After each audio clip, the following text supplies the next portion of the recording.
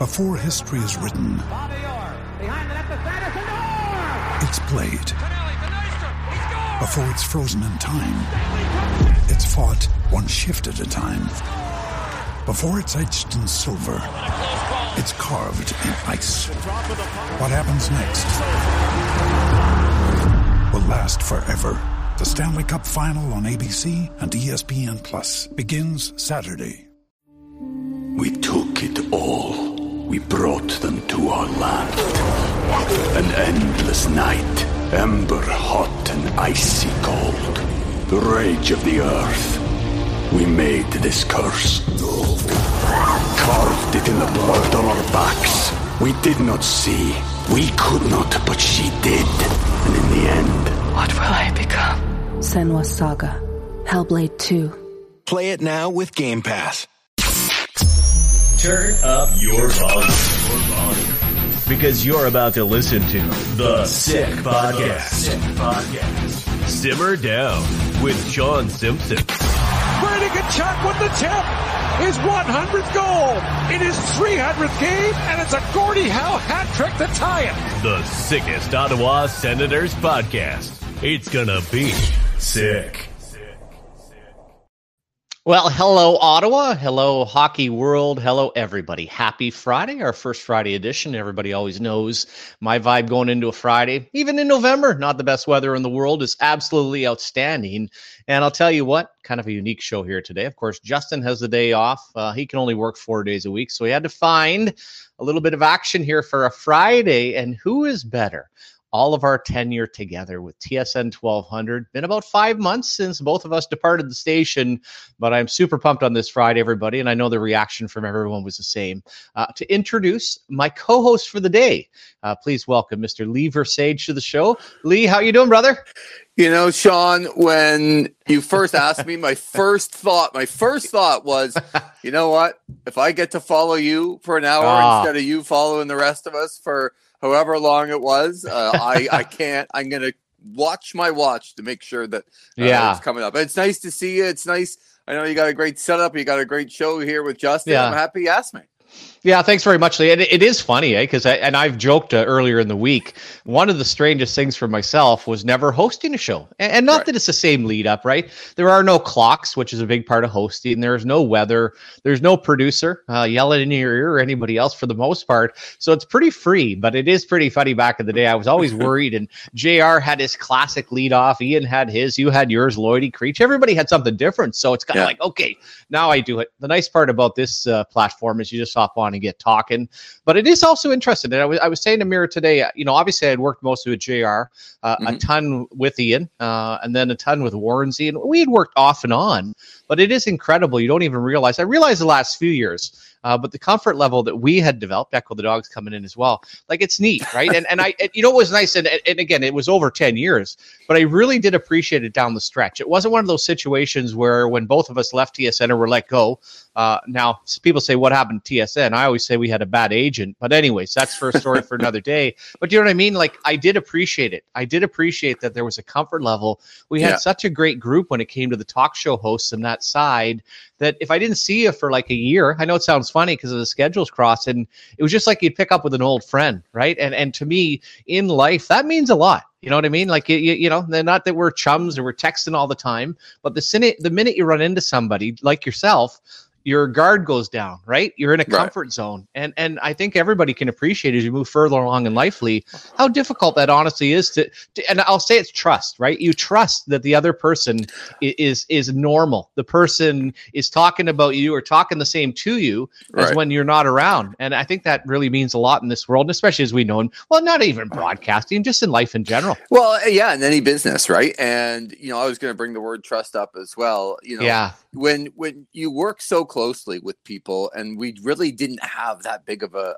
group, right? No. That you end up developing different trusts with different people, but it's such a small family that when you're able to, you know, connect with those people, and I always enjoyed, you know, I would come in a couple of weeks in the summer and work with you the last few years, and I just appreciate so much the trust and the bond, like you said. Like, if you're texting me or you pick up the phone and call, we're doing something like this. And I know, Ian's going to hop on, and whether it was, Creech or AJ or Bunda or JR or Lloydie or whoever, the immediate, hey, we're out here for a goal that we're going to work towards together, right? And it didn't always work out. You're a family. Oh, no, for sure. You kind of butt heads sometimes, but you're still a family, and you still are trying to work towards that goal. And when you're there for a common goal, and you have, you see those people, and I think that's the part. And we talk about it in sports all the time. You've been through it way more than me. That what people say when they leave the sport, they don't necessarily miss the sport as much as they do the camaraderie with the people, because you see those people just as much or more than you do your own family. I agree. And that's what's happened. Yeah, and it was also funny too, because I think much like yourself, I don't want to say shock jock, but you certainly had developed that reputation. And then as we moved along and we became more and more friendly, it became more comedic, where I think some people took it so darn seriously at times. But I even found with the listeners after a while realized that, hey, you know what I mean? It's fun. You're not Skip Bayless. You're not exactly going into that zone, but sometimes it's just fun once in a while. If the person you're working with understands, hey, I'm going to take the other side here, going to have a little fun with it. I'm going to be the bad guy. I'm going to end up being the one that people are going to give a hard time to, right? I felt like I wasn't even like that the last few years, but I don't think it was. Reputations precede, and you go back to, and people will say, well, you just said this, or you just said that. It's like, that was 8 years ago. Like, what are you talking about? I know. But what you said is so true. And I've always thought this about, and it's why I love the medium. It's why I love getting on here with you, and we'll talk about some different issues. But I always thought, when people were listening and they're engaged, if you can give them, 1, 2, 3 different angles to maybe a story that you're talking about, I could give a rat's what about whether people actually liked my opinion or they didn't. As long as if you and I were talking and we gave some different opinions, and they said, you know what, Shawn is absolutely right here. Well, I don't have no idea what Lee's talking about, but now they're engaged. Now they're with you, with whatever else you're going to say, and they're kind of on Team Simmer. And that's all we really care about. That as long as you allow people, right, to make up their own minds when you are offering some educated, different opinions, that's the whole idea of what we're trying to do. I couldn't agree more, Lee. And the neat part was, and this is part of the fun of the business, and this even takes it in again, part of Twitter and the difficulty of Twitter is, if you say something like Claude Drew's struggling, I said it one time last year, every time all of a sudden I praise Claude Drew on Twitter, it's brought up. When you're talking on the radio, it's fun because you can get to the other side of it. What was also a change, and I think people would be surprised at this, one of the things that was great about working with Ian from 2 to 6 is that I would wake up and listen to the station, and I would be getting the different opinions, and my opinion by the time I was in the morning to got to work. Now all of a sudden you're on at 6 a.m.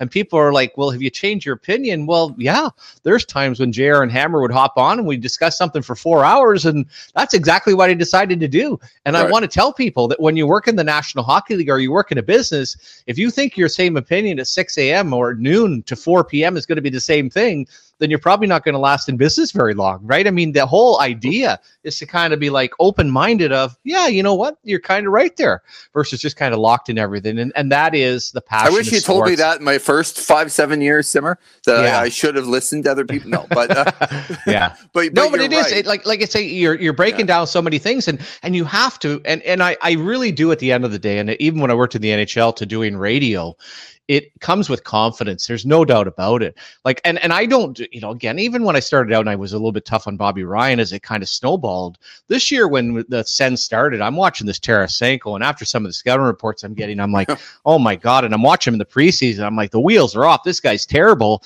In the past, you might have stayed with that. You've been like, man, I can't, I'm not going to fall on my sword here. I've got to stay on exactly what I'm saying. And then as you move along, it's like, hey, listen, things change. You've got to adapt. You've got to look at this. You've got to try to analyze it properly.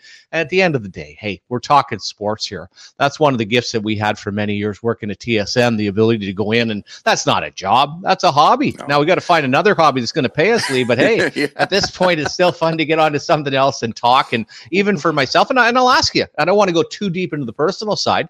But I'll at least say for the listeners, the first 3 months for me, I didn't do much. I felt bad for Mira. This summer was kind of a write-off and I'm not doing anything. And then kind of clicked in, made some changes in some habits there as far as my lifestyle and everything. And then all of a sudden the juices started flowing. The hockey season got back and I realized, hey, I got to get back doing a little something because it is part of the routine. And I'm sure you felt the same coming towards hockey season and even football for that matter. That was a pretty weird, well, just not a great feeling, right? You're so used to it being a big part of your personal and professional life.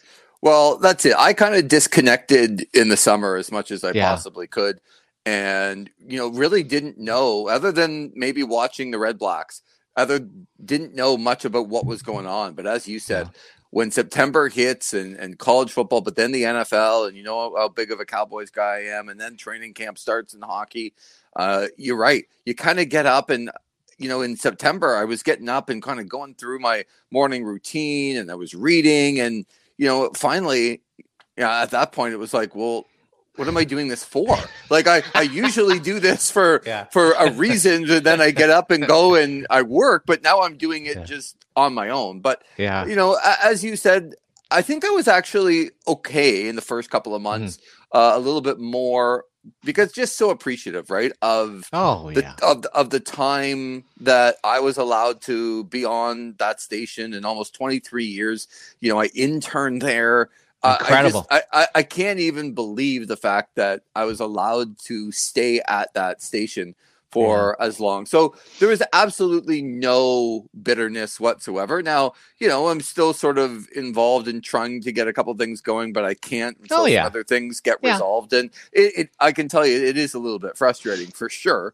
But, I wish I could kind of go full force, but that's not what's happening right now. And that's okay. But, to get into that routine, it's still part of what we do. And I just want to make sure that, so thankful to, JR and I don't want to leave anybody out, like everyone who was there and, Hammer and Creech and Lloydie. And, it was back to what you were saying before.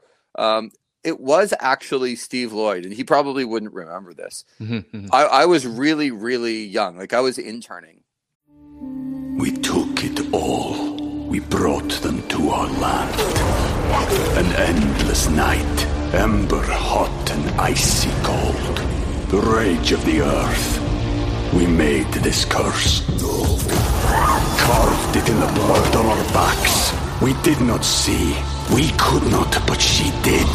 And in the end... What will I become? Senua's Saga. Hellblade 2. Play it now with Game Pass.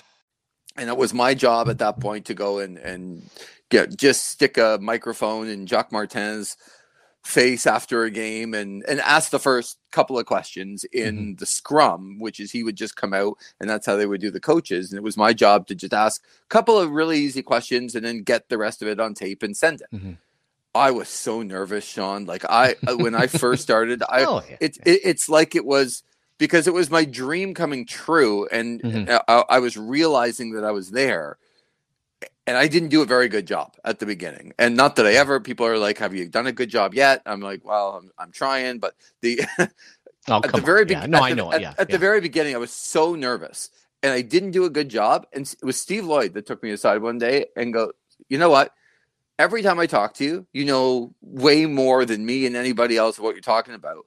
You're not splitting the atom here. Like this is sports. Let's just have fun with it. And it was that one time that kind of took me and went, yeah, I guess we're not splitting the atom here, right? Like talking to guys after the game. So it really kind of calmed me down. I was able to do a little bit better job after that. Yeah. And in a couple of minutes, Ian will end up joining us. But to kind of to tie that all together, one of the unique things for me personally was the National Hockey League is based on performance.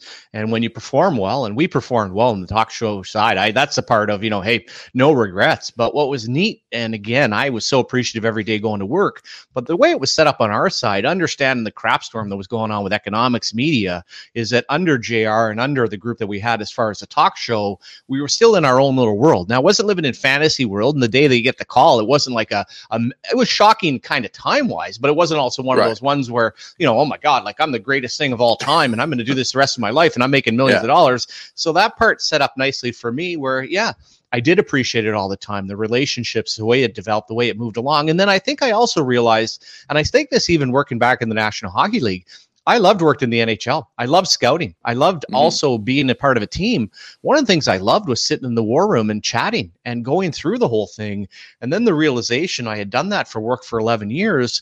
I realized that I'm not, say, the mega sports fan. Like, I'm not sitting there every night watching sports all the time, but I did have a realization is, and when it comes to the Sens and comes to things overall in the National Hockey League, I am a big fan, and I love absolutely sitting around having that opportunity to talk, to have a dialogue, to have a platform to discuss some of the issues and have some fun with it. And that was a nice realization was, and again, this is only an hour every day, doing it for 4 hours, and basically it's 1,000 hours a year for 11 years, and you did it for 23.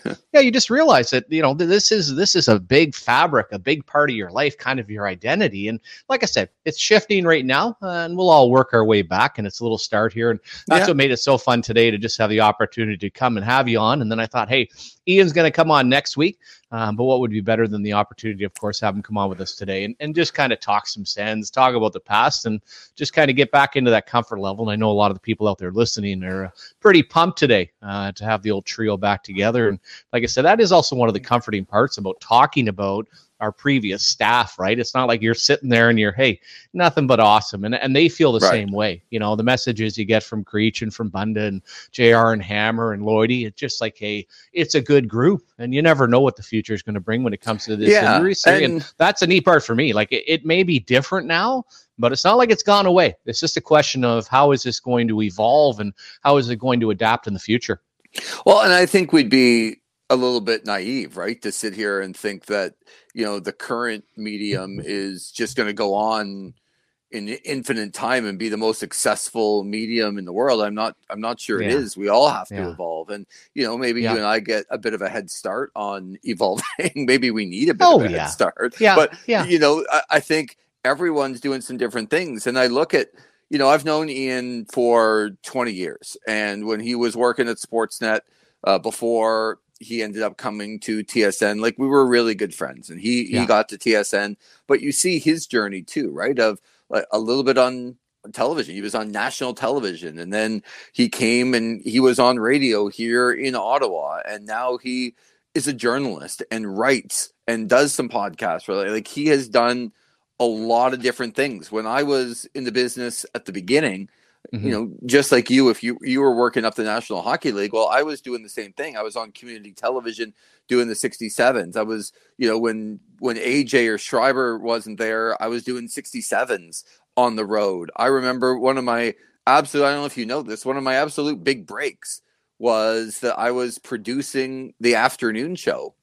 And in 04-05, the lockout, they had Dean Brown and Gord Wilson come in and host the drive show. And, for those guys, they were coming in knowing, okay, we're going to host the drive show for a year. There's no hockey. We're going to have some fun.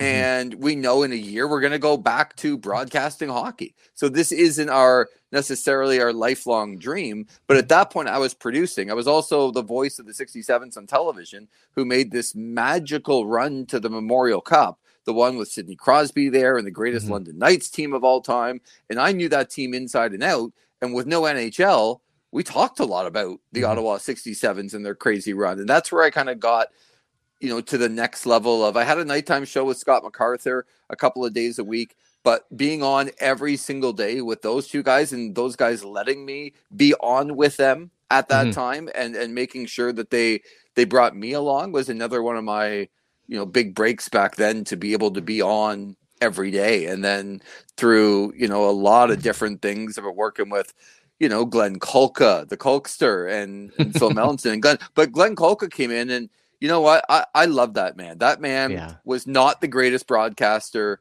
you've ever heard. He just wasn't. And I think he would be the first to say that. But they also thrust him in a position. It would be like you, Shawn. The first day that you were there, oh, you're a former assistant GM, you worked in National Hockey League. Okay, we're going to give you your own show, and you're going to be the host, and there's going to be no one else in the studio with you, but we'll give you this producer over on the side, but it's your show, and you just talk, go. Like, that's what happened to Glenn Kolka. And I was the other person on the other side of the glass, trying to do everything and work with them at the same time. And that was a real education for me as well. And Phil Mellinson and all the things that have happened. But when you came in, and then like, I don't know how many people know this story, but I don't even know if you know this story, to be honest with you. I better say it before Ian comes on. But one of the things that, I was working in different, like, I had the midday show, and then I was kind of taken off of it, and they did some other things. They went to some different programming. And, at that point, oh boy, I was just going to get to the story to literally throw him under the bus. But this is actually serious. And it's a nice segue into him coming in, because we can talk about our time. Ian was one of my very, very good friends. But at the time, I was told in not so many words that I would be the new host of the Drive Show, and probably with you, Shawn. And then I kind of got a knock on the door like a week before saying, there's this other guy. He's going to move from a different spot. He's on TV, and he's going to come into radio, and really that's his spot. So you're going to have to take a back seat. And that was Ian Mendes. And then it was you and Shawn. It was you and Ian hosting the show. And I'm so grateful, because I was a little disappointed, but knowing that one of my good friends was coming in and that I was going to be on the 2020 desk, it wasn't like, oh, I can't wait to do this. But it was both of you at that time that ended up kind of saying, hey, look, let's do this as a group, and completely included me in that, which again helped me, elevate. So I'm very, very thankful. It's the nicest thing I'm going to say now that our next guest is here. Yeah, and of course, no, they can't actually hear him. They can see him if they're watching on YouTube right now. Of course, we welcome Ian Mendes. And as I said to Lee as we came in, complete understanding, which is a really nice feeling for me. You guys are on my show now. Yeah. Shawn, again, we're thankful that you're leading it, and we get to answer your questions. Hey, and I was actually real nice. Ian had sent me a nice message on Monday, because, again, I've talked about that. And that was one of the things in wanting to do a show. I didn't want to come on. I don't have the capability to do it by myself, especially to talk for an hour, and then you get into guests and everything else. It is. And people are always, it's like talking play-by-play or color, right, Ian? Like, people don't have an appreciation for, and in my estimation, I show up, you just blab for hours. When you're hosting a show and you're putting together, and we used to have a lot of fun with that, but putting together the itinerary, but just as far as the ins and outs of a show, right? It's a lot easier to be the person like myself that just shows up and just blabs for 4 hours. Are you through actually Ian's first document that he sent you? That was probably 8 pages long. You guys hated. I was the Guy Boucher of prep. Like, I would over prepare. I know you guys. Is that a good? It was actually. I'd rather see the and the late great, but I'd rather see the poor look on Abster's face on having to pull clips. So, and then if you're an honest coworker though, the fact that you'd only use 3 of the clips in 4 hours, that's the part of if you're a good producer, you pretend that you had the clips, because it was always. But and you know what? I do a little board here and I write it down, and it's an hour, it's nothing. But one of the funny things is, and we've always said this, Ian, you get through just a fraction. I think JR is the same way. Like, he's got a stack of notes. And I guess that's just if you're prepared, you'd much rather have that idea that, my God, I know I'll never get through this. But that's a hell of a lot better than looking around wondering what you're going to talk about. I know. But for Lee and I, this is amazing, because we would always joke with you. You know what, Simmer? We're stuck in traffic, or we're in the bathroom, or we're in a meeting, and you got to take this out of commercial break. So this is amazing. But I sent you a note because I've been able to listen to a couple of your pods this week. I am truly impressed by your ability. Like 5 or 6 years ago, I'm being serious here. I don't think you could have done this. I don't. But you sound really comfortable and confident. Like, even opening the show, I'm like, wow, this guy sounds like he knows what he's doing. Well, I appreciate that. But as I said as well, people that are inside of a studio and you're trying to load clips, and you come in and you start all of a sudden talking about the weather, you're talking about traffic, you're mixing ins and outs, and it is different. But yeah, it's funny, the little hurdles. Now, this is almost like a little bit of a situation. You want to teach your kids how to swim. At some point, you just dump them in the lake, or you push them off the diving board. Let's also be honest here. There is no choice. There is no sitting back and wondering. And I was just saying before you came on, Ian, one of the things for myself, and very fortunate for the Sick Podcast group, for Tony Marinero to reach out, it is just getting back and getting into a routine, right? I wake up at 9, get my coffee going, you get prepped, you're following the sends, you're doing it. Hey, I don't care who you are in life. It is nice to have a routine. And how has your routine been? How has this been? Obviously with the Athletic, boy, oh boy, they've got you incredibly involved in every facet of the Ottawa Senators. Yeah, no, my job's actually pretty easy. All I do is I copy and paste articles from November of 2021, and I put them in now. And Yeah. Nobody knows. Switch out a couple names. Yeah. Yeah. Well, you need that software, Ian, that's not able to identify any plagiarism. Well, technically, it's not plagiarism if it's your own article, right? It's my own article. I can't have it. And by the way, is that definitely Lee Versage, or is it the Phantom of the Opera? Because that's what I was wondering, and I don't know if he's I don't know if he's in the if he's in the Hilton in Hanoi or if he's in prison. But we certainly the lighting is very strong to one side of your face there, right? Yeah, it's my good side, Simmer. Yeah, I don't have that many good sides. Is the T-shirt customized, or is that for the brand of Lee jeans? No, that's the Lee jeans, but I made sure that I wore it here just for you, just in case people forgot who I was, Simmer. Oh, I was actually praying, and I'm disappointed I threw it out. I was hoping you were going to wear the Taylor Swift shirt, because that was something we decided a few years ago. And then could you imagine the relevance of that, Lee, right there? I tossed that bad boy out when we were making a statement back in the day. I missed that day, by the way. And me, the biggest Swiftie out of the group, wasn't there the day that they handed out the Taylor Swift T-shirts. Yeah, there was just a pile of them, Ian, and I thought it would be. I don't even know much about Taylor Swift. I thought it'd be funny, and I think we gave one to Maddie, one to Creech, and you just have a little fun. I was just gonna say, if you need one, actually, I think Creech and Connor's Vita have about 4 of them. They just completely grabbed all of them and left. So Maddie probably sold them on the side as well. Right? Probably put them up on eBay, signed by Taylor Swift. All right, let's get serious now. We want to get serious. Talk some Sens. The hell's going on? First of all, I'll ask you, Ian. One of the things that clued into me, and it's always you're going through everything that's being read about. I'll ask you the very serious question. You did the article, I think, in the summertime. And one of the things that DJ Smith talked about was this year's going to be different. He's going to coach these guys differently. And as soon as I heard that, it resonated of, are you seeing anything different? Have we seen any accountability, or is there anything different with the Ottawa Senators versus what we've seen the previous 5 years? And it's a great point. And I had a chance to talk to DJ both in Budapest and in Nashville. I think I'm the first guy ever to interview an NHL coach in Budapest and that just sounds good though. You don't even need a good article. You're doing Budapest and Nashville. That's Anthony Bourdain. Yeah, exactly. And I haven't heard you bring that up in a few months, Shawn. Oh yeah. Oh yeah, that's your show. And and you're right. But okay, let's go to the game that they just played on Thursday. And let's very quickly look at who turned the puck over. Okay, second goal was Tim Stützle. Mm-hmm. Third goal was Vladdy Tarasenko. Fourth goal was Drake Batherson, right? All kind of, we'll call it puck management, soft plays. So there's 2 schools of thoughts here, right? One, you could go down what the Flames did to Jonathan Huberdeau the other night, and what Columbus has done to Gaudreau, which is you just staple the guy to the bench.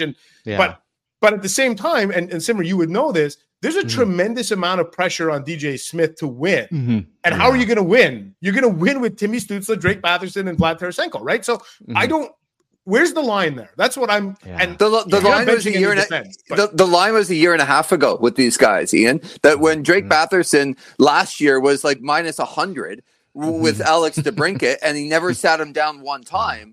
Like that is the line. He can't do it anymore. But he should have done it last year and the year before with these young guys going, look, this is not because I don't think that you're good, but you can't do this consistently in the defensive end. And these guys still, I watched Drake Batherson simmer.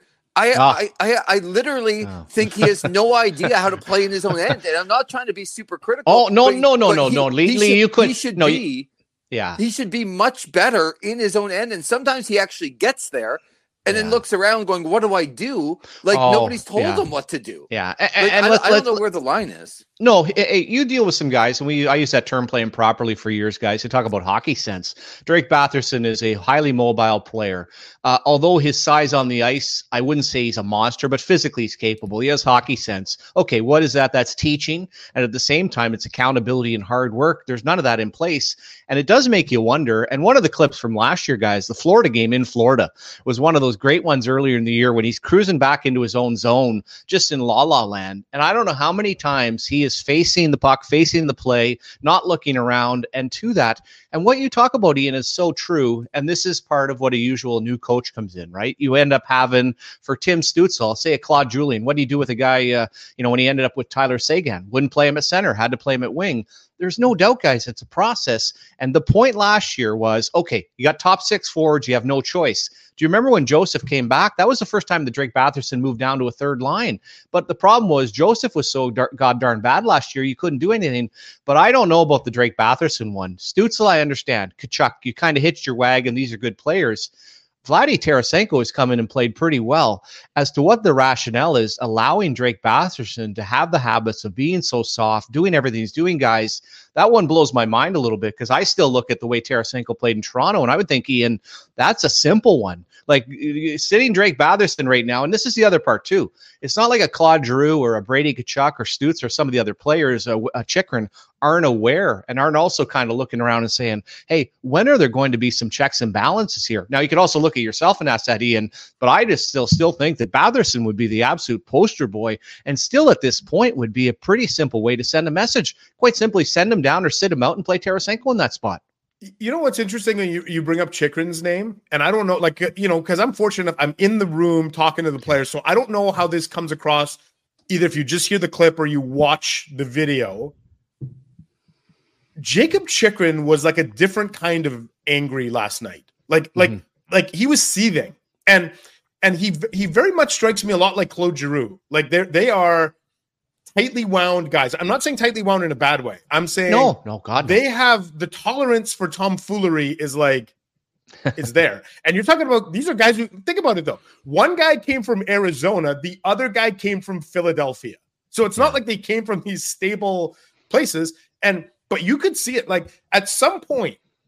I think the accountability has to come from within the room. Like we can yell at each other about DJ Smith this and Jack Capuano that. Okay, fine. And there is a conversation to be had there. But at some point, those guys in the room, and maybe it's Jake Chychrun and maybe it's Claude Giroux and whoever else feels like they have the currency to stand up in the room right now, because there's not everybody can stand up in that room right now. And that's going to be the issue. Like how many guys would you say right now on this team are playing up to the level that you would say, you know what, they're playing to their expectations? Matthew Joseph, Jacob Chychrun, I think Jake Sanderson. Jake Sanderson, yeah. But I know what you're saying, Ian. We don't have the list right in front of us, but that's a normal thing that you go through. But what's also, I guess, perplexing for Sens fans, and this is also part of expectations, Lee, it's not like and point totals aren't everything, but you're also kind of running through the group, and you have been fairly productive on it. So I agree with what you're saying, Ian, in that sense of, for Jake Chychrun, he's a man's man. His accountability comes from his character and his family. He doesn't have to come out of a great situation in Arizona. And let's face fact, Claude Giroux played on some very good Philadelphia teams. The part, though, Lee, and is really difficult to what Ian is saying, and in the back of my mind, I think back to my days of when you're around, like who would sit down with certain players, and I'm thinking about Dave Poulin. And I'm not talking Dave Poulin, a player. I'm talking about right now, in a room of players, unless you're in that room, I don't know if Chychrun's comfortable to sit with Drake Batherson. I don't know if other players, for right now, Stützle and Tkachuk can't do it because they don't play properly. Then I look to myself and say, Staios, Alfie. Well, in a perfect world, you'd have somebody like Alfie, but is Alfie comfortable with that? And this kind of speaks to, Lee, this crazy situation that has now happened with Pierre Dorion gone. And Pierre Dorion sure as hell wasn't that guy. But I think everybody's looking around. You kind of have a general manager. You kind of have Alfie here. You kind of have some leadership. You have a coach that's kind of save his job. Yeah, I do wonder where the accountability is. And it's really not filtered properly right now, Lee. It's nicely done here by Simmer, Ian, about how, he'll say something and then Ian, I think, and he's leading the discussion. It's fantastic. He's a decent host. You know what? One of the things, I watched Larry King for years. Now I'm not going to go suspenders. One of the things he used to do when I was at the Cap Center and I sat next to him a couple of times, he farted all the time during the games. And I'd always look at the strength coach. Yeah, we'd sit next to him and Frank Costello would be like, did Larry just fart? But anyways, I think he had a bit of this pose. So anyways, that's all the learning I had from JR and Ian. It's the segue. I'm teeing you up, Lee. Yeah. So let's hear it.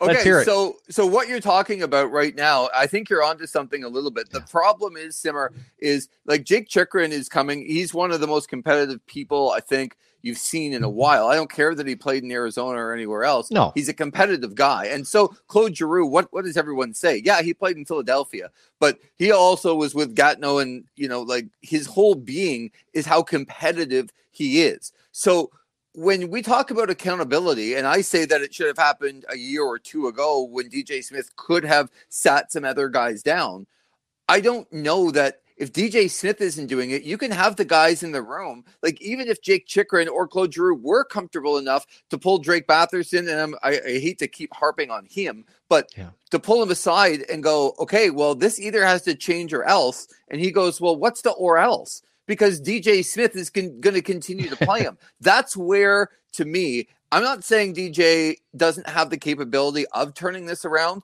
but I do think it's time to change the coach, because a new coach coming in not only kind of sets his own parameters, but he probably lets the room be the room. And if Jake Chychrun or Claude Giroux wanted to talk to Drake Batherson and said, enough is enough, you're not doing this anymore, then they can talk to the coach about not playing the guy or sitting people down when they make mistakes like Tim Stützle did last night. And I know that Stützle's not going to sit forever, but that was a terrible, terrible decision, down 1-0 at home to a really, really good Vancouver Canucks team. That goal put them behind the 8 ball last night, and he tried to backhand sauce a pass in his own end when he had a clear chance to just clear the puck. And I get Tim Stützle. He's amazing. I'm not saying sit him down for 3 weeks, but to sit him down for a shift or two after what he did last night, come on.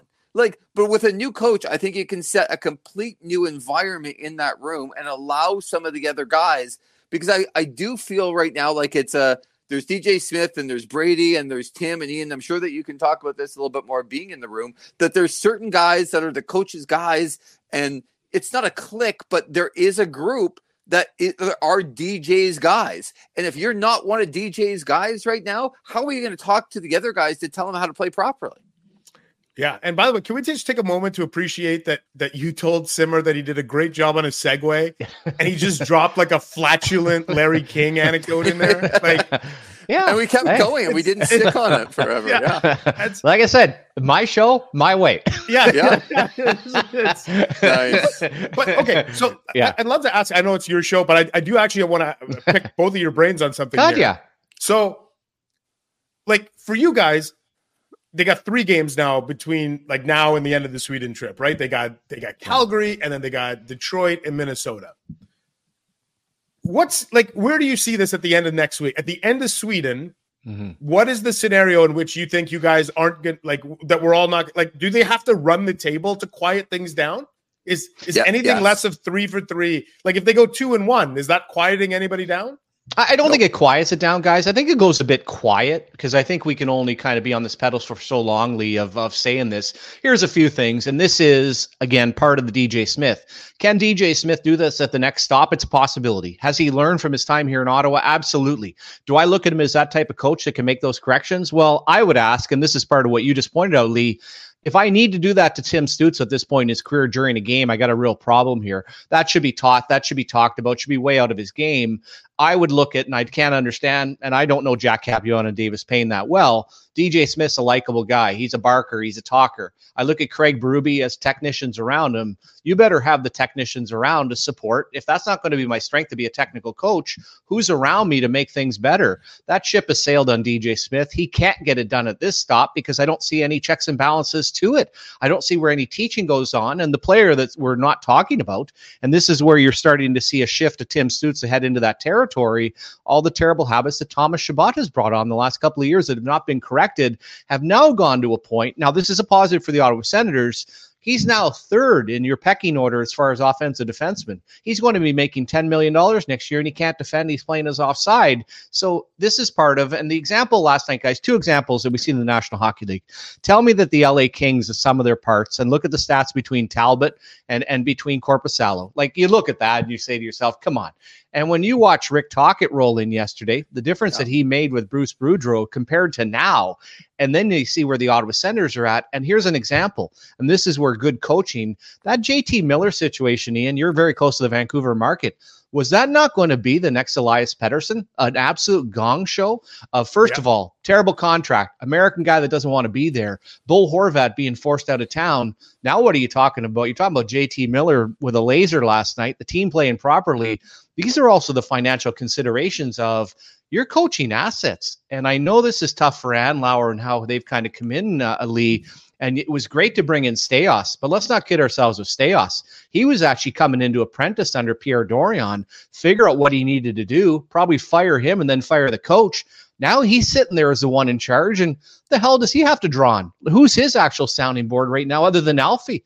Alfie, sure, he was a real good player, but has no experience either. So I don't think that is going to happen. And to the temperature, Ian, as far as the 3 games, if you ran the table, because to me, the division, I'll give Boston for the way they're playing defensively, but would you not also agree, Lee, the nice part is from seeing Tampa to seeing Toronto, watching the other teams in the division, this bloody thing is wide open. And if you did win the next 3, then you can at least start kidding yourself that, wow, we're in the race, because I think the division, guys, is up for grabs. Well, I do, but I also look at teams like Toronto, like Tampa, who have been there, done it before, and are going to get better as the season goes along. Like Joseph Wall the other night couldn't stop a beach ball, and he's terrible. And the Leafs have a tough time defending right now. But to me, you ask yourself, in 2 months, are the Leafs going to be better than what they are right now? And I say yes, because of their previous experience. I would say the same for Tampa. Do I have any idea what Ottawa is going to be in 2 months? Like, are they going to be better? Are they going to not be? I have no idea. So, Ian, to answer your question, I don't even think 2-1 quiets this. If they ran the table, maybe. But I'm still of the opinion of, I might actually do this. And I know this is a little crazy. I might do it before Sweden so that I could get a new coach in there to just spend some time and maybe get away from some of the everyday media. You're going, right, Ian? So yeah, I'll be hounding them in Stockholm. Yeah. Right. Yeah. But it's not going to be the same. And when you get home, then you have 5 days in between games until the next game, where maybe you give a new guy a little bit of a voice just to get to know some of the people over the Sweden trip. And then you give them 5 days to put some things in order when they get back on the ice. If they don't do something soon, like I hate having this discussion, because it's like every year for the last 6 years, they're 5-7. They've lost 5 in a row at home. It's November. They've had a home heavy schedule. They have not played anybody that's really been that good. I think if you ask who are the top 5 teams in the National Hockey League, have they played one of them? I don't know. I don't put Vancouver there. I might put LA there, maybe, but that's a stretch. Okay, but my point is the 12 games. You've lost 5 in a row at home. You're 5-7. You had a home heavy schedule, and you haven't really played the who's who of the National Hockey League. When do you think that this is suddenly going to get better? And you haven't played the Stanley Cup favorites in the Edmonton Oilers, when they roll in. Would you guys not right now? Would you how much morbid curiosity? Because there was some for last night in San Jose, Edmonton. What would your curiosity level be if instead of Calgary on Saturday, it was the other Alberta team coming in? Wow, wouldn't that have been just fascinating? And Calgary's got some pressure on them too. Let's not kid ourselves. But both of you ask yourself. Both of you ask yourself about the Oilers. As of yesterday, that team was 55% to make the playoffs, even with the start that they've had. The odds say that. Would you, right now, Ian and Shawn, are the Oilers making the playoffs? I'm not betting any money on it, Lee. I would say as far as a team that can score themselves out of it and do some things, I'm not completely. But, hey, they don't have any goaltending. Jack Campbell allowed 4 goals on 20 shots in the Americans last night. That ship from 2022, if you followed his Leaf stats to where he is what he is. So unless Skinner turns it around, I'm not laying any money. But back to your original question, Ian, I'll ask this. And this is the trick in the game that we've been playing with ourselves for years. Part of us, we do it because we're following it every day. Isn't this the exact same thing, though, of can they get on a little run? Your point of winning 3 in a row. Aren't we not at the spot if you wanted to take them seriously based on the, because last night was a game where they worked hard enough. And in my estimation, if they played properly like Vancouver, like LA, or maybe even Vancouver, they probably would have won the game. Do they not have to, at this point under DJ Smith, run off 6 or 7 in a row before we even start to talk and say, hey, let's take this seriously? Because what it does set itself up for is you'll get some teams on a night. Toronto's not very good. Their defense isn't very good. But you're generally going to get an opponent that you're able to squeak by. But when you have to play properly, there's nothing in the Ottawa Senators that says they're going to be able to run the tables here for a couple of weeks. Would you not agree, Ian? Yeah. Remember how, and you and I were together, Simmer, before that Hamburglar run. Oh, Jesus. And you remember how we felt about the team. We're like, well, forget it. And they were going west, and we were like, I remember you saying to me, what are we going to talk about? Yeah. They were heading west, and we were like, by the time they get back from that trip, we won't be able to talk about the Sens anymore. Lee, did you do post game on that trip? Yes. On the West Coast trip when they went to Anaheim, LA, and San Jose. It was crazy. Yeah. It was crazy. And as they went along, people are like, well, it's still not going to, like, the doubt was still here. And then as that trip went along, and where'd they go? They went to Winnipeg. I know they went to Minnesota. Well, no, they won in Minnesota, which was wild. But the other one was Craig Anderson was supposed to start in Winnipeg. Right. He all of a sudden, Donnie Brennan's all over me, had the blocker, the hand injury. The Hamburger came in and won that game. And that was when I started at least think, well, at least this is going to be some fun as they return home. Yeah, you know what? I think you're right. I think the Winnipeg game is when I started to actually take it seriously, right? Mm-hmm. That maybe, but you're right. Like the only thing that they could do right now is they would have to win these 3 games. Then they come back. I think they have a week off almost, or 6 days. Then I think they have and again, look at the schedule. Like Lee brings up a great point. Look at the teams you're playing. it's winnable games against Calgary, Minnesota, Detroit. Then I think it's the Islanders. And then after that, there's like a game against Columbus. Like this is not a murderer's row of opponents at all. Yeah, that's a good point. And this is, I guess, I kind of asked big picture guys. Again, I think it came out the other day, was it November 4th? That was the first inkling we had that a team was going to be for sale. I know that Andlauer is a mega hockey fan. He owned part of Montreal. You can't tell me for the last year he hasn't been following the Ottawa Senators. Have some idea. Steve Staios, I brought up his name last November. And when he's coaching or working in junior, then goes to Edmonton, he would have been in Edmonton. You can't tell me he wasn't looking at this. And that's, I guess, part of what would be scary for a Sens fan is I think their thought was, and people take this approach, I'm not a fan of it. I would have basically came in and said, listen, I know what's been going on here. We need to affect some change. But then you have this crazy circumstance with Pierre Dorion where suddenly he's gone. And whatever you want to say about Pierre Dorion, guys, he worked 16 years in the front office of the National Hockey League. Steve Staios has come in after apprenticing kind of in Edmonton. I don't even know if he lived there. And you all of a sudden are looking around. And I speak from experience. And I'll ask you first, Ian, when he was sitting there with Staios, are you not looking around? And people are using the excuse, well, shouldn't you hire the GM first and then bring in a coach? Well, first of all, I think he's a fan of DJ Smith, and quite simply, he's the boss. Like, I don't understand. Like to me, this is a little bit of the vacillation and some of the excuses where I don't think, well, they weren't prepared for this, right? Not in their wildest dreams did they think Pierre Dorion would be gone by now. No, and sounds to me like somebody who's previously interviewed for a hockey ops position with the Senators sure seems to be pining for a job. I'll never forget Lee, because I'm too critical and real though. They wouldn't like that. But I remember the time you actually broke that news to me on the air. Do you remember this? Oh yeah, nobody wants to break my news, so I got to do it myself. It was unbelievable, Lee. We were talking about the Senators are bringing in potentially somebody as an assistant GM, and Simmer on the air was like, yeah, I hear they're interviewing some really good candidates. And oh no, I said only the brightest and the best. Yeah, that's what it was. I couldn't go beautiful at that point. I just said brightest and best. Yeah, brightest and the best. And then I think he said something along the lines of like, anyway, it was, you broke it to me right on the air. But I think you're right. Like Steve Staios is, and by the way, everything I've learned about Steve Staios and Mike Andlauer, like they seem like they're super practical, patient, methodical people. And I'm going to make one argument here. That's exactly what we need, big picture here in Ottawa. Yeah. Like, I think the previous regime, I don't think those are words you would use. Stable, calm, all of those. Those aren't the adjectives you don't think so? Really? No, I don't. This is just me thinking out loud here.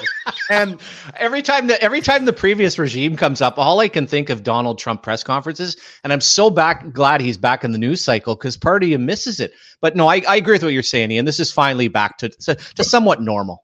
But the irony I see is there's a little bit of a disconnect. I think the fans are screaming simultaneously for like immediate change and long-term stability. And it's we're living in a very weird little window is all I'm saying. And I'm just super appreciative of the fans right now because while this is new to Mike Andlauer and Steve Staios, it's old hat to you if you're an Ottawa fan.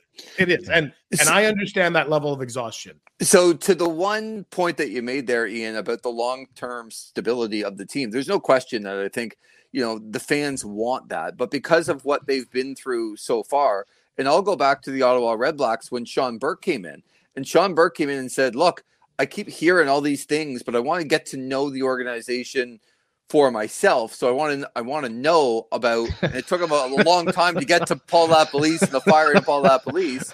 Yeah, it's been really good so far. No, Timmer's just waiting. The whole point, though, say something. The whole point, though, was that it was wrong with Paul LaPolice from the beginning, and he should have done it earlier.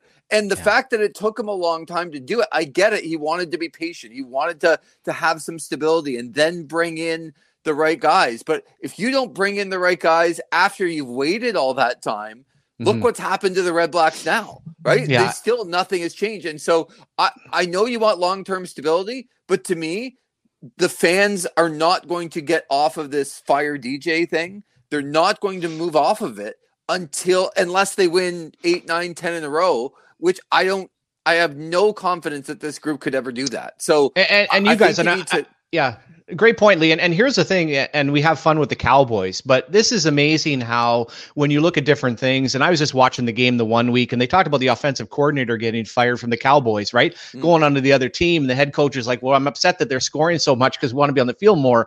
My point is when the hirings and firings, and this is where I'll go Red Blacks, that day, and I don't know the inner workings, but when Coach Campbell, first of all, walked out and the management wasn't even aware of it, what has happened as a domino effect with the Ottawa Red Blacks have never been recovered from. First of all, Coach Campbell has gone somewhere and been successfully, and you know more than I, but you had to play out with Marcel Desjardins. Then you had to have Lapo come in. Then the general manager had to inherit Lapo. What's happening with Ottawa, unfortunately, and trying to create stability and is kind of the same domino effect. You've rolled in with a new ownership group, which is great. Timing wasn't great. You brought in Steve Staios, who has no experience.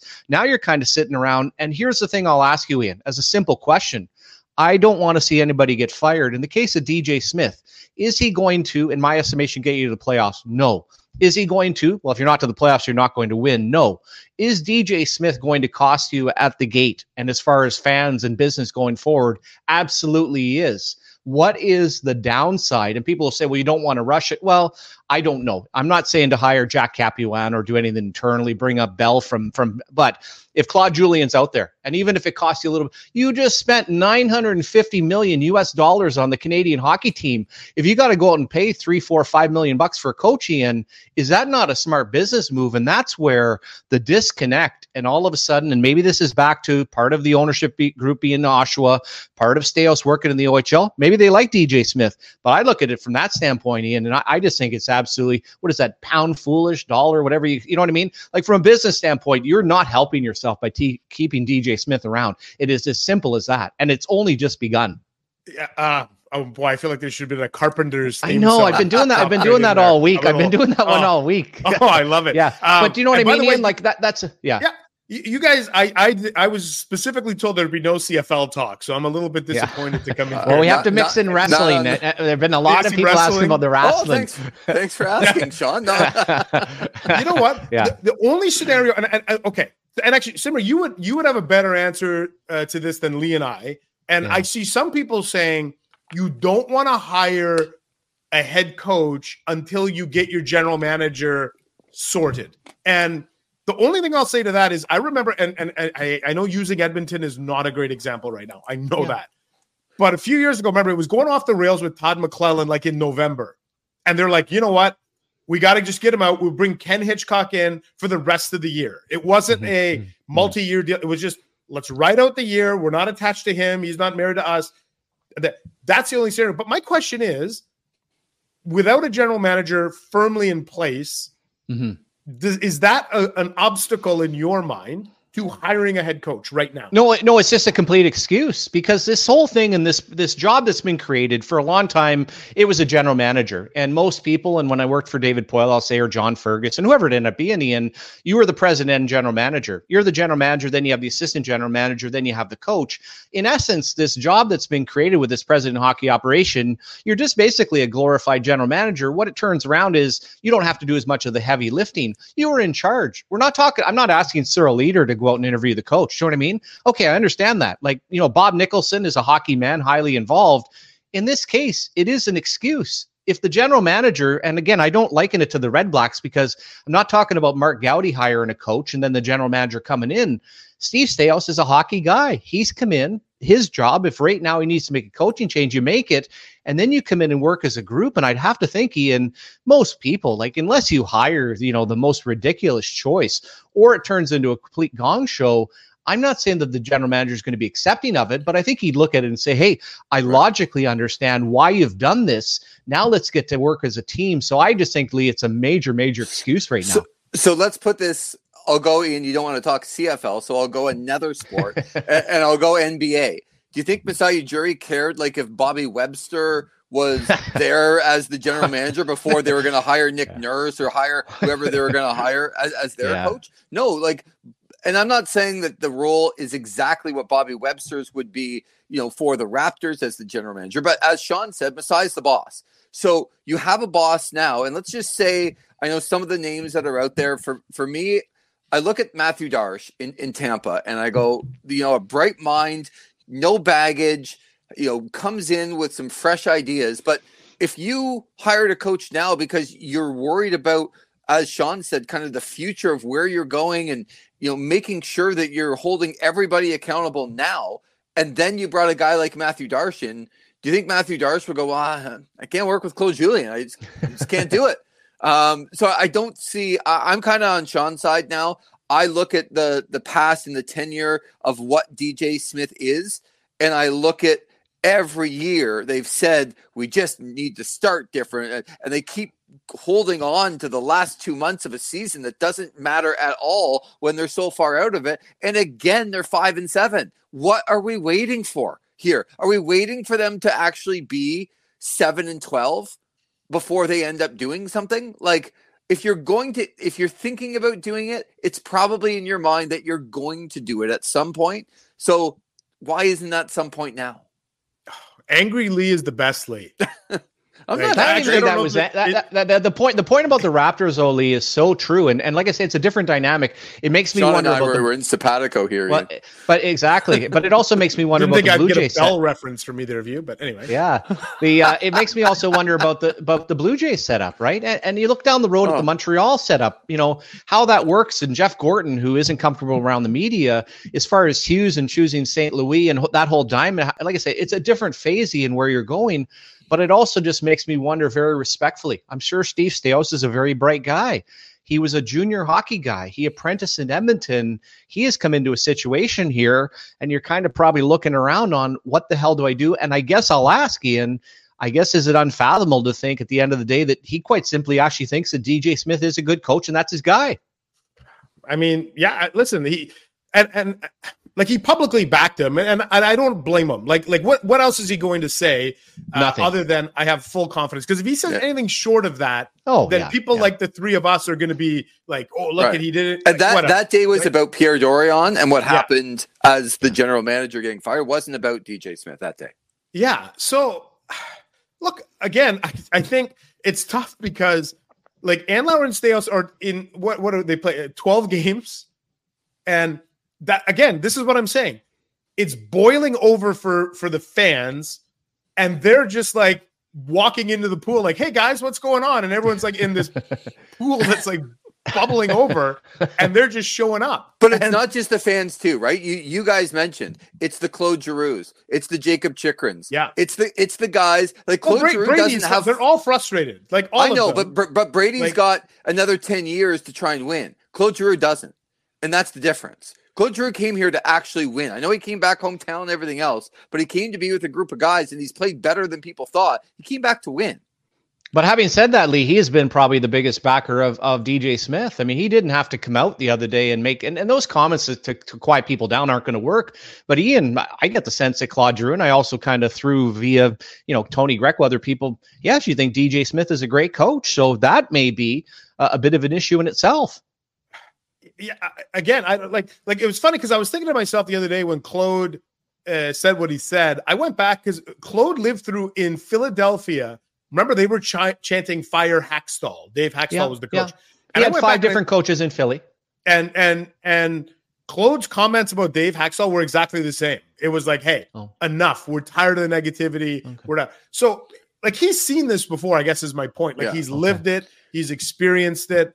I just, what my fear is, and you guys remember, like, think of the old Florida Panthers team that had Ole Jokinen and Stephen Weiss. And like, remember they every year were like, oh, they're a good young bunch of guys, and they're just, Nathan Horton and Bomeister Horton, all of them, and never got that. But every year, what would you say? Good young core. They just need a little bit of insulation. And think about Buffalo about 6 years ago. Here we go. We got Eichel. We got Reinhart.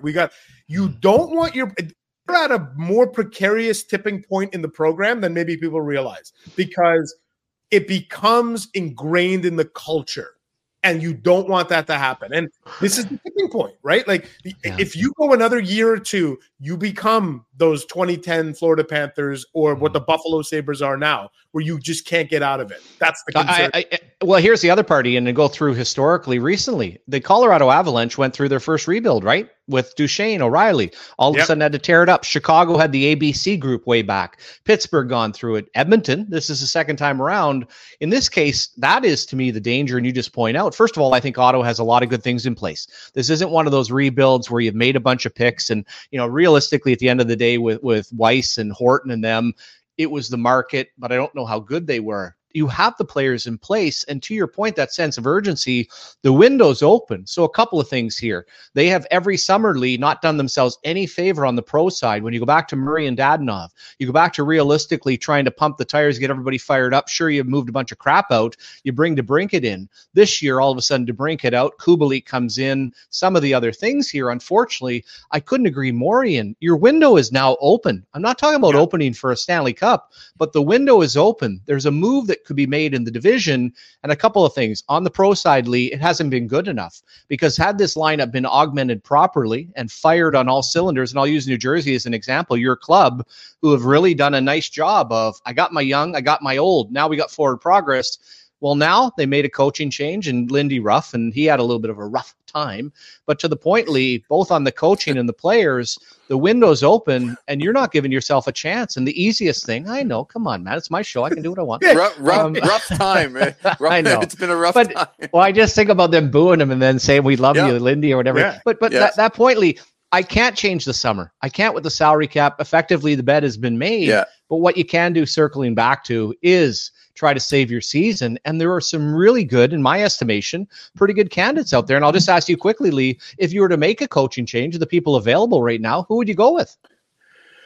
Well, I think it's tough not to look at a guy like Claude Julien, because when he comes in, I think he's got a different respect level. And then all of a sudden, everything is lifted. He can put some things in place, but he can also let the players put some things in place. And I think it's instant respect from the players in a time where you absolutely have to have it. I think there are other guys out there that can do a good job and maybe long-term would be better suited to do a good job.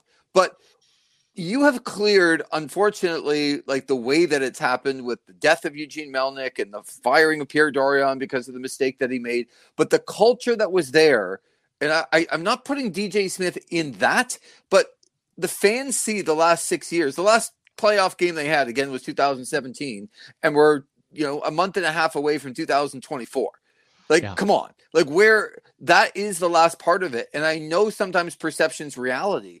And a lot of people look at it and go, that's the last piece of the culture that was here. And if you brought somebody that was credible in, that could teach and be a little bit of a disciplinarian, I think even if that's not the long-term answer, that's what this club needs right now. The problem is, as you, I'm sure, will ask, is like, if you get Claude Julien, would I like him for 3, 4, 5 years? I don't know the answer to that question. I think he might be the right guy right now, but I don't know for how long a period that would be. And who would you go with, Ian? And I'll say a couple of things to that, Lee. First of all, hey, based on what you paid for the franchise, if he is only good for the rest of this year and you owe him some dough, you're not the Toronto Maple Leafs, Ian, but it's still going to, in my estimation, it would still be a worthy investment. Who would you go with? Well, yeah, it's a good question. Like, I mean, Julian's name is one that you obviously you hear about, but I would look at Claude Julien in the way that I would look at what remember I said with Ken Hitchcock at Edmonton, where you just bring him in for the rest of the year. I don't know that he's your guy for like the next 3 or 4 years. You know, the name that I've always thought was really interesting, I think, Simmer, you floated it out, but I think he would need a lot of like veteran support, is Jay McKee. Yeah. I think you floated you floated his name, right? Like, yeah, and like, I've only connected that based on the Andlauer situation. Same thing with Stales. I know Jay as a player. I don't know much about as a coach. Those are but that you know, type of voice or whatever, like, and you know, Jay McKee being a defensive defenseman or whatever, like, in theory, I'm thinking that's exactly what you might need. But like I don't know. Like, as I look, I'm always leery of the quote unquote coaching carousel, because are you just going to go and get somebody because they've coached 500 games? Like, I don't know but then again, the counterpoint on that is that's something Ottawa hasn't done historically, right? They've always gone and given Paul McLean and Dave Cameron, and you know, I guess Guy Boucher would have been the last guy that they hired. Yeah, I mean, Guy had coached in the league and coach very short. Here's and let's also recognize, Ian, back to Corey Clouston, Paddock. These are all budget situations. None of those guys that have had that job have gone on to now coach another team or be a coach in the National Hockey League. Here's a few things, and Rick Tockett's a bit of an example. He took over Vancouver last year, kind of, but at that point the season was gone. So I can come in and have my boot camp. I can kick some asses, do some things. It's fine. Now it's carried over to this year. The first of all with Jay McKee, and this is where you go veteran all the way. It's going to be basically come in and rock and roll. Jay McKee is basically a coach that's never coached in the National Hockey League. He needs a training camp. He needs a next summer where he can come in, do his thing. For Jay McKee to come in a situation like this with the pressure it's under, if it continues to go sideways, then he's basically sabotaged his own career. You can't bring him back. This is one of those tough moments. And let's be honest as well, it's not easy for where Ottawa's at. And historically, and I guess you'd have to go back, how many times do you make a mid-November coaching change and actually make the playoffs? I don't know. Most times it's done. Washington did it. Remember the year Washington did it? And you would have been really like paying attention, but like, obviously they got rid of, was it Glenn Hanlon, and they brought in Bruce Boudreau. That was, that's true. Kind of December. Yeah, exactly. Exactly. Are you guys forgetting Larry Robinson and Robbie Ftorek back in the day, or what? Yeah, but eight games ago? Yeah. But no, Claude Julien got fired, didn't he? And then Larry came in? No, Claude Julien got fired in 2007 with New Jersey, and Lou came in behind the bench. Oh, okay. Remember that? And they've done it twice.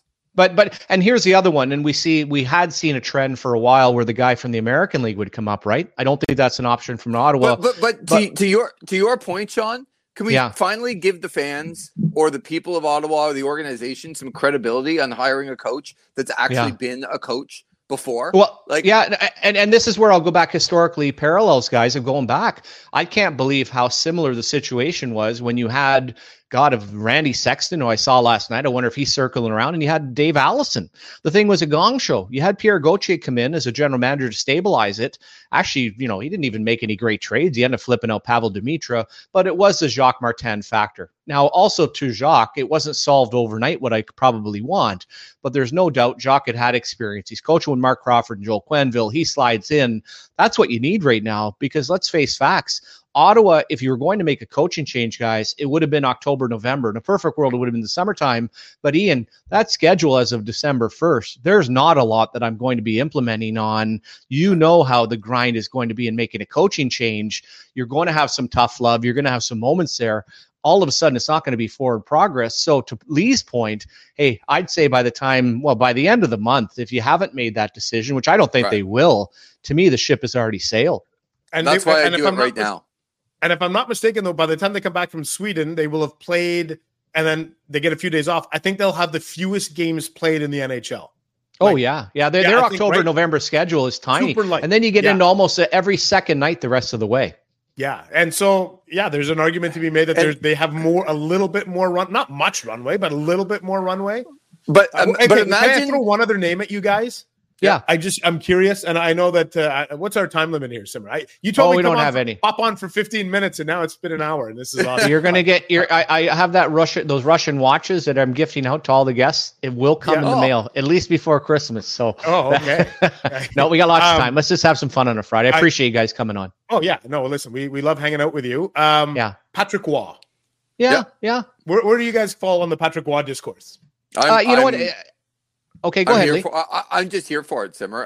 Yeah. I think, going into the National Hockey League and not necessarily having as much success and stepping back and doing what he's done in junior and coming back up and understanding all levels. I know he likes to do things his own way, but I do think it's instant respect when he walks into the room. And I think right now you need that. Yeah, I don't know. I'm always careful with the instant respect stuff because I was kind of laughing the other day when Celine Dion, if you saw those clips of her visiting the Montreal Canadiens in the dressing room, I think the only person that was starstruck was Marty St. Louis. Could you agree that probably Cole Caulfield and Suzuki have not grown up on the Celine Dion, Ian? And I say that do these players realistically, other than video games, is Patrick Waugh rolling in to these players, Ian, that big of a deal? I think so.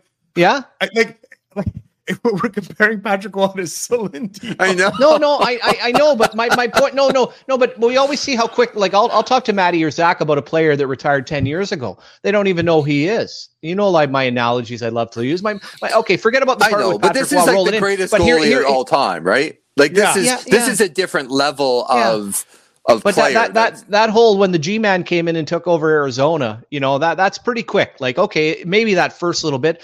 Patrick Waugh is a good coach. Another comparison, Ian, and Lee makes a great point. Bruce Cassidy started out in Washington. It went sideways. It was a bad circumstance. What does he do? Goes back to Kingston, coaches. He goes to the American League, goes to Boston. Well, now he's probably the best coach in the National Hockey League. So for Patrick Waugh's side, I totally agree, Lee. And my buddy Tim Army was one of his assistant coaches, a real attention to detail guy. If you have the right people, would that be, and hey, let's be honest with you, how much fun would it be? And to that, Ian, do I think I'd look at that and try something like that? If he's supported right now with a real good technical coach around him, and you want to come in and kick some ass and get some accountability, the problem was in Colorado twofold. There was no accountability. It was a young team. But if you also remember, the mistake they made was giving him a say in the personnel, right? That was where, when you gave the coach that, and I think it might have been on Radulov coming back, that you open up that Pandora's box, which wouldn't be here in Ottawa. Yeah, I'd be all for it. And I think, well, first of all, it'd be an absolute hoot. Can you imagine in this market? Well, he'd be the face of the franchise, Lee, in Ottawa because of who he is. I think more so than with the players. And you heard Michael Andlauer when he first came in, saying and understanding that Ottawa was this market and proud market between Toronto and Montreal and trying to sort of, vault it up to the level. Do you think Patrick Waugh would take that personally? If Patrick Waugh was the head coach of this team, trying to put it on the level of, we're not going to back down from Montreal. We're not going to back down from Toronto, and kind of using his voice and using kind of his personality to make sure that Ottawa was not forgotten in that. I think that marketing part of it would be electric for this market. But I do think when we talk about all of these coaches, I think it's easier sometimes. I'm trying to give myself maybe something self-confidence about not working for the last 5 months, Ian, where I say it's easier to take a step back and look at a big picture because I'm not necessarily, I follow it, but I'm not involved in it every day. Yeah. But if I said to both of you guys, there's a team A that has not played a playoff game since 2017.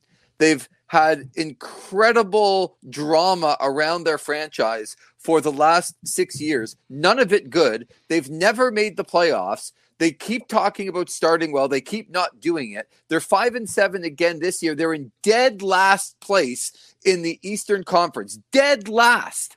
God, I know a team that fits this description. So this team A you speak of, it's like you're speaking to me personally. But if that were like Detroit or Buffalo or Washington, and they've had the same coach and they've had all of this stuff, and they can make one move to kind of, Steos is now here and Alfie's back, and they could make one coaching move, and all of the, everything, the perception of the organization has changed at that point. Would you do it? Well, we'd be sitting here going, what is Buffalo doing not making the move? What is Detroit doing not making the move? And that's what people are saying about Ottawa. What the hell are they doing not making this move? Because it's been so long, and we talk about it like it's so different this year. It's not. It's similar to Detroit fans will tell you with Jeff Blashill, right? Like it got to a point where they were like, this guy he's just not the right fit. So look, you're right. And I think that's my only point is, like, I just hope that everybody in that organization appreciates the anger from the fan base. This isn't fake outrage. This isn't fake, people are trying to create media drama or whatever. Those are people who pay their hard-earned money to go down to Canada to watch this team play, and they don't feel like their money is being, rewarded or however you want to phrase it. And that's a dangerous thing. And they want to give you money. I can't stress that enough. They want to love you so badly. Just listen to them. And I'm not saying you can't listen to them for everything. Don't listen to them for everything, but listen to them. That's all. Just make them feel heard. That's the important thing. Make them feel heard. Yeah, and this is probably the timing, and Lee, you bring up, and this is, again, back to any fun discussion you have, what you need. And I love Jimmy Devellani used to talk about marketing. They're giving away a card every Detroit game, and he'd point up at the team picture. He'd point at Steve Yzerman. The Tampa Bay Lightning, different market, but they didn't say to themselves, we got a real good hockey team. We got to go and hire Scotty Bowman. They said, no, we got to make the right move and hire John Cooper. From a Sens perspective, albeit the 93 draft in Quebec City, what was going to be the big marketing tool for Ottawa and the Francophone fans and the next superstar? We're going to draft Alexander Daigle. We're going to give him a huge contract. We're going to make him a star. The Patrick Waugh one is awesome. And first of all, Patrick Waugh will be mad at Montreal because he never got an opportunity. Well, Patrick Waugh comes in, and if you believe he's the right coach and you can win, that's awesome. You'll get to the playoffs.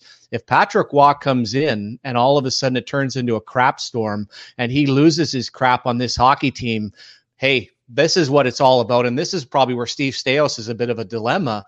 What is the right move? I think there's a lot of risk in Patrick Waugh, but at the same time, not against it.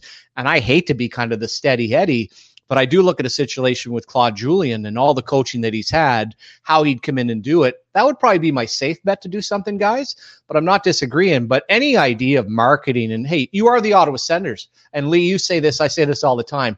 New Jersey Devils will never be the New York Rangers. It doesn't matter if they've won a million Stanley Cups. Yeah. You are Ottawa. What do you need to do? Like any fan base, you need to win.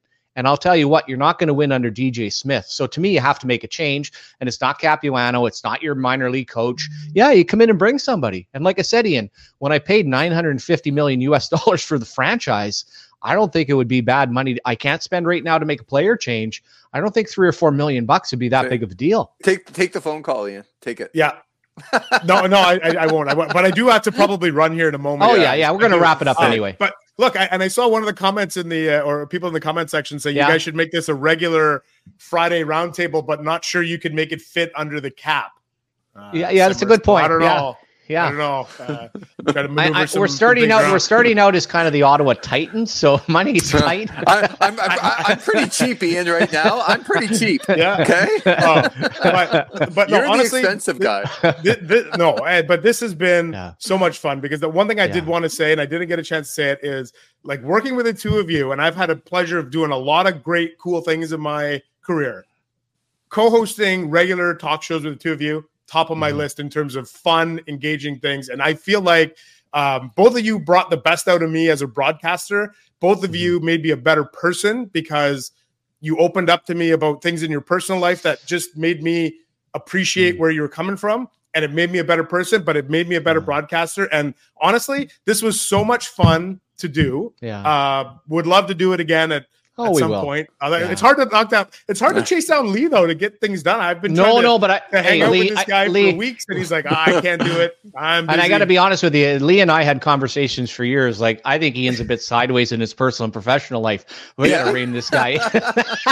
I just want to know. He brought me in to look after his cat. Like, that was also live on the air. Hey, that's live on the air. That's love. That's love right there. But I also said, Ian, that was one of the neat parts, and I did appreciate it as it got on, and probably about year 5 or 6 with yourself, Ian, Lee, everybody else there.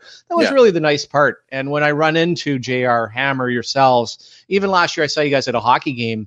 That ability to just run into a person on a human level and your guard's down, right? You're not kind of looking around and wondering what the hell's going on or what's being said. And it's hard to have that. And this is a crazy world right now, what's happening in the media. But hey, we're all circling around doing different things, and maybe one day we'll all be reunited anyway. Yeah, it was a family, and it still is a family. I think with absolutely that feel that way. A dysfunctional family, but a family nonetheless. Oh, well, that's not. Is there such thing as a family? Yeah, do you know a lot of functional families? No, I don't know a single functional family. No, actually, the ones that are functional are the ones that don't talk to each other. Those are the ones that actually. You know what? One thing Simmer always said that was so true was when you spend 4 hours a day talking to your co-host, that's more time than you would spend talking to anybody else in your life, including your partner, anybody else.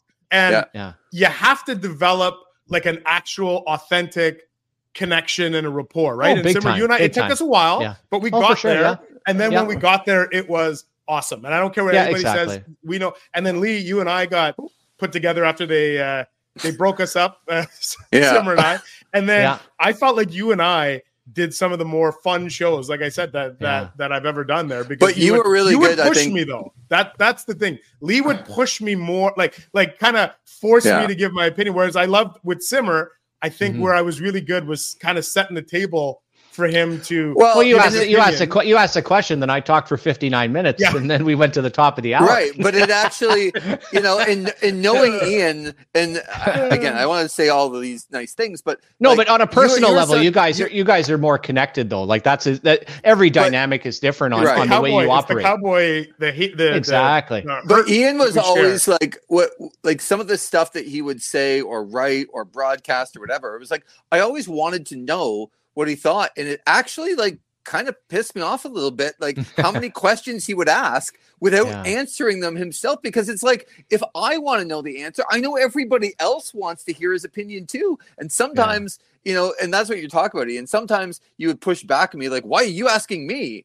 And I was like, because I actually want to know. I just didn't say it like that. But the fans want to know, and I want to know. But you were really good, I think, with Shawn and I kind of allowing us to bring out some of the personal side and understanding that, we, had gone through some things before and developing relationships. And you were always at the forefront. And I don't know, as good of a broadcaster as you are, I think that's one of the big lessons that I've learned from you is that, to make sure that you're in constant communication and keep up and developing those relationships. And because when you break through, it turns into something great. And hopefully, we all have that together, and you pushed Ian, I think, for a lot of that to happen with both of us. So thank you. Well, and now the listeners, the viewers are like, all right, guys, stop patting yourselves on the back. Yeah, no. And that's the other part too. And I'll say to JR and everything else, with all the stuff going and swirling around, that was one of the beautiful parts. Like I felt like we walked in and every day we were putting on the best shows ever. And that,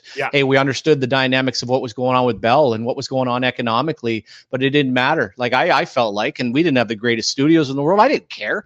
You rolled in every day, you put in some good work, and you just had an absolute blast. And to me, that says a lot about the group. So I appreciate you guys coming in on a Friday. Absolute blast to catch up. Lee, it's been a long time. Ian, we're hopefully going to have you on next week from Sweden. So from Sweden, I'm hoping I can. We'll figure it out. We'll figure it out with the time. Or you're going to be for sure. You're going to be cutting into. You know me. I like to cut loose and really let my hair down at night. I think it's perfect though. I know I can see you going on an all-night bender. You come back and have breakfast. You sleep it off, and then hey. Sure. By the time it's 6 p.m., you're ready to get up and go. I was going to be like a good scout over there. If this show starts at noon, try and get Ian before he goes to bed at like 6 or 7. Well, that's good. That's actually a good point too. Some weird times as far as the games, but that's going to be a blast. Enjoy, Ian. Lee, always great to catch up with you, brother. And for all the listeners out there, It is the Shawn Simpson Show. Never, ever forget that. And have a beauty Friday, everybody. And have a great weekend. And we'll look forward to talking on Monday. Cheers. Thanks, guys. See ya. And that's a wrap. Hope you don't miss us too much until next time. Follow the Sick Podcast Simmer Down with Shawn Simpson on YouTube, Facebook, Google Play, and Apple Podcasts.